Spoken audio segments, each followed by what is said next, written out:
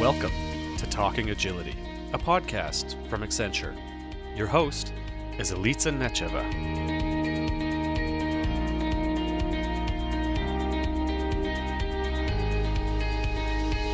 We've spoken before about the importance of building an adaptive workforce. My guest today believes that an agile workforce requires continual employee learning.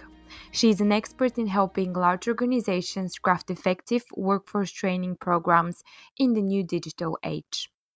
Bridie Fanning is Accenture's Talent and Organization Practice Lead for Financial Services in North America. She's worked for over 30 years as an HR leader to help businesses unlock the full potential of their people. She's also written extensively on the changing nature of work, future of HR, and the future of learning in the digital age. Bridie recently completed her doctorate of education at the University of Pennsylvania Graduate School of Education. Bridie joins us from Chicago, Illinois. Welcome to Talking Agility, Bridie. Great, thank you. To kick off, you've written that financial services is facing a skills crisis.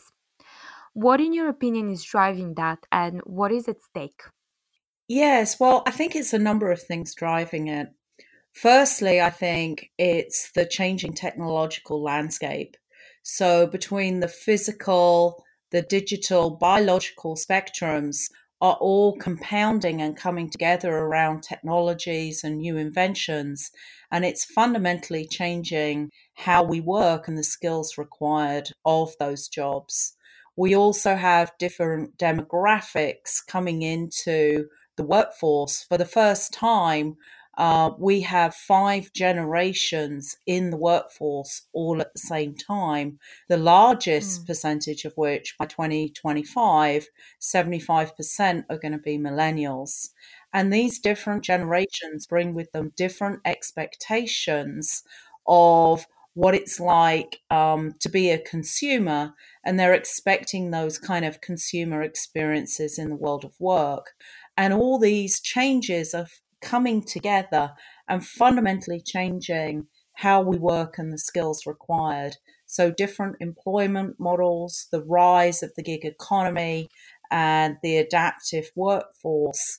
And what this very often means is that as these skills change, and they're changing rapidly, it's often referred to as man's race against a machine, that as the technology continues to advance, the challenge is keeping the skills up to the pace of the change with the technology, so that people's skills continue to remain relevant and people's skills don't become obsolete.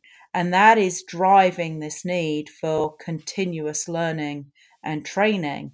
And at stake, if we don't make these investments and people don't have this learning, we risk people's skills becoming obsolete, underemployment, and also lost productivity in terms of taking advantage of the technology that's available today. That really resonates, and I think you're right that the solution to the problem is to train more people with the required skills.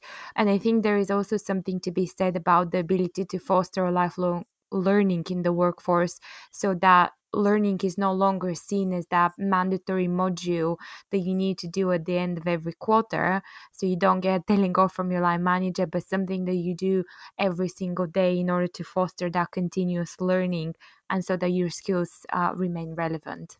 My second question then would be, just to build on to that, what are the key challenges facing organizations looking to boost their ability to learn? Well, I think legacy training departments and functions are not geared up for the new world of work. So technology isn't just changing how we work and the skills required of that work, but there's also amazing technologies have been invented and launched in the last couple of years. Adaptive learning programs, the concept around micro-learning, learning in small sound bites, learning experience platforms. And I think the challenges is that our learning organizations is very much geared around one-off learning, classroom learning, and very kind of traditionally based. and the speed of change with the technologies is outpacing our ability to keep up with those changes. Also, in one of your blog posts, you said that you actually provided a quote by Tony Wagner, who is the research fellow at the Learning Policy Institute. And the quote, what we have now is an innovation economy and knowledge has been commoditized. And there is no longer the competitive advantage in simply knowing more than other people because Google knows everything. What the world cares about is not how much you know, but what you can do with the knowledge that you have. Yes, I think knowledge, I think, is a prerequisite of innovation. How you share knowledge, how you use knowledge that is both explicit and knowledge that is less explicit and unconscious. But the knowledge itself isn't really what gives you a competitive advantage. It's the innovation of how you use it, and how people collaborate and work together, looking at the new technologies, looking at the new work environment, and thinking through new ways of working, new products, and innovation in the marketplace. And you see that with new firms such as Uber. These are all firms and industries that have really been created almost as if it seems overnight by leveraging new technologies and innovations. So that a little bit touches upon my next question. How can the challenges facing organizations which are looking to boost their ability to learn can be overcome? Have you seen an organization doing that really, really effectively and fostering that culture of learning and innovation going hand in hand?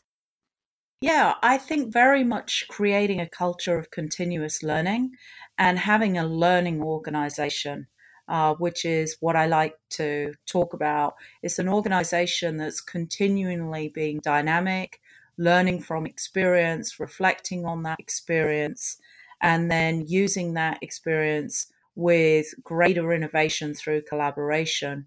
And I think Accenture is a fabulous example of a learning organization in action. So Accenture anticipated in the market that the new technologies were going to rapidly commoditize their existing legacy IT work several years ago. They anticipated that change, decided they needed to reskill our employees, and we created a learning experience platform called the Future Talent Platform. And we made available to our employees how to learn in the new technologies such as blockchain, cloud computing, and so on. And then we had dashboards and we measured it, we had campaigns, and we really built a learning culture around a thirst for knowledge and intellectual curiosity, both through how the people we hire and also how we engage people within our culture, within the organization. So I actually think Accenture's investments are an excellent example of building a learning organization that's continually reinventing itself. This is Talking Agility. Send us your feedback at accenture.com/Talking Agility.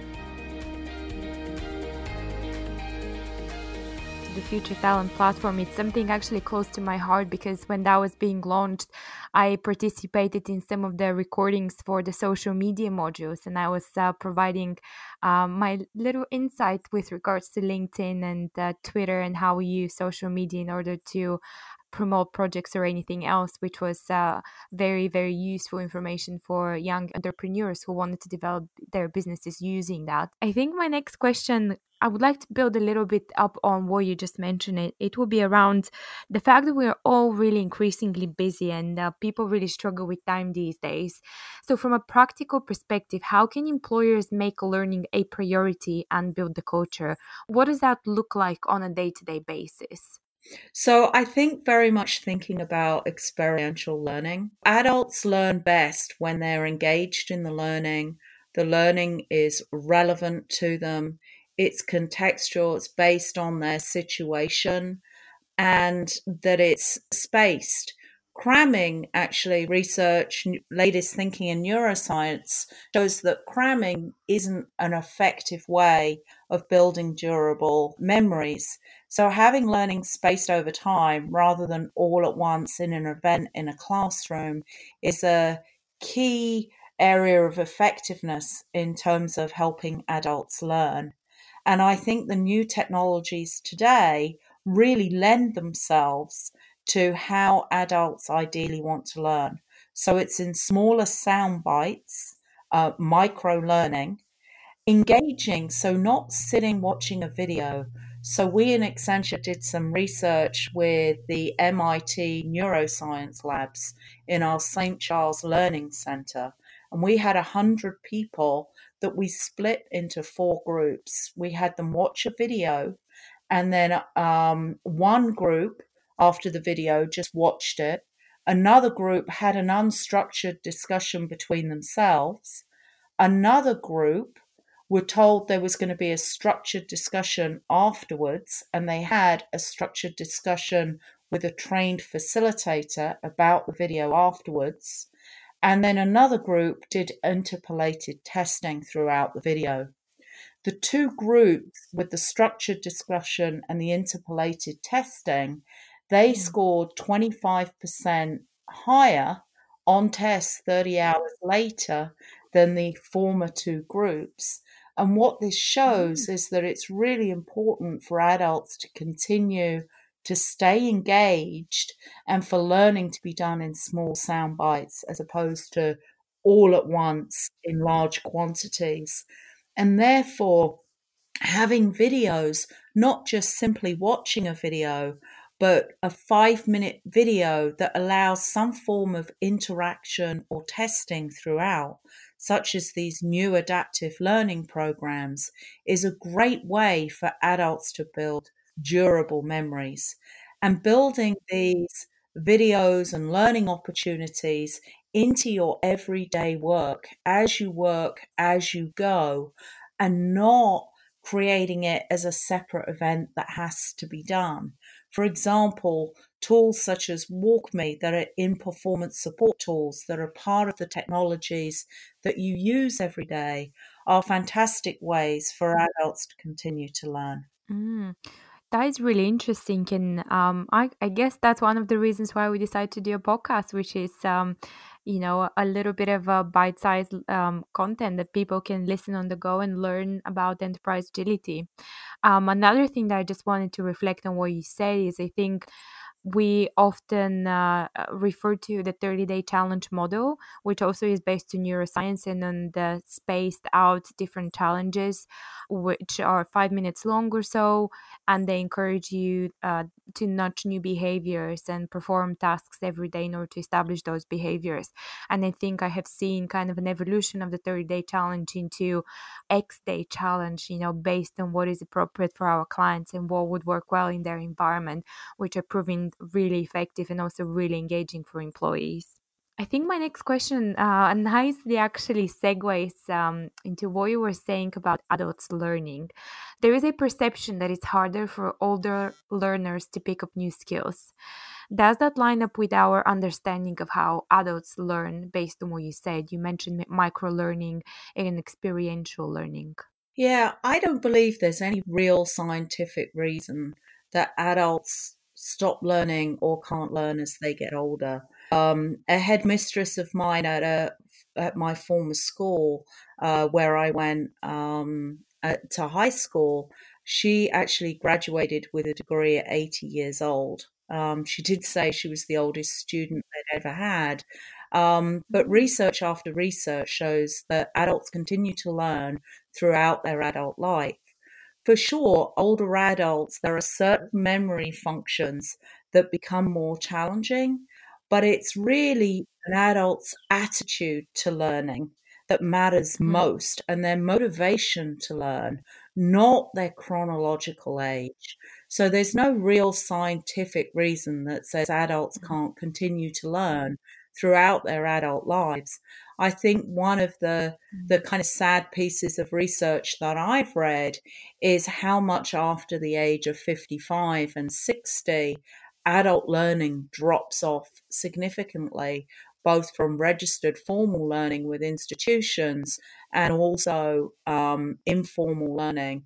And I think that's a shame because there's no reason why adults can't continue to learn throughout their whole adult lives. And I think as well, within the whole suite of new technologies and tools that are being introduced in our day-to-day lives, not just through work, but also through the different apps that we are getting nowadays, it is providing an opportunity for adults to keep learning. And especially I find that podcasts and other ways to provide content on the go are especially effective with that.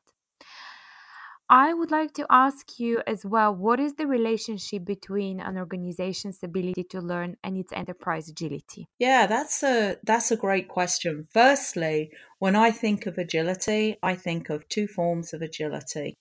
One is market agility in terms of being able to sense the market, see the market, judge in the market how an organization needs to pivot or transform itself to stay relevant. So one is the anticipation of the market of what is happening. The second area of agility is the operational agility to be able to execute around that market agility. And I think Accenture's Future Talent Platform is an excellent example of both. For example, market agility, Accenture's ability to sense that the market was changing, IT was becoming rapidly commoditized. There were these new technologies launching in the market that employees needed to learn and that we needed to be able to stay relevant to our clients. I think that ability to sense and respond to the market before our competitors did and other firms did is an outstanding example of market agility. I think then the operational agility to be able to pivot the organization and implement the Future Talent Platform and put 300,000 people through new IT learning in a relatively short period of time shows fabulous operational agility. And it enables Accenture to continue to be agile because as we get new skills, new programs coming in, we can rapidly train thousands of people in our workforce to be relevant and at the leading edge of their clients. Absolutely. And to wrap up, Bridie, is there anything that we haven't covered in this short time that you would like to highlight to us and to our listeners? Yeah, I think one of the things I would say is that our people are in the driving seat, not to wait for organizations to feed you with what it is you need to learn. I think one of the most important areas for the new digital age is that it's self-directed. You are in the driving seat and you need to take charge of your learning, your development, and continue to stay relevant by building it into your work every day, as opposed to thinking of it as a one-off event. So I would say self-directed, continuous, lifelong learning would be a message that I would leave with our listeners. Absolutely, and I couldn't agree more. And I think that resonates as well with the attitude that people have towards the pace of change and the change which is happening in their organization. So having that self-directed attitude and openness to opportunities to learn and develop is quite critical. I would like to thank you for this fascinating interviews and all the incredible facts that you just mentioned.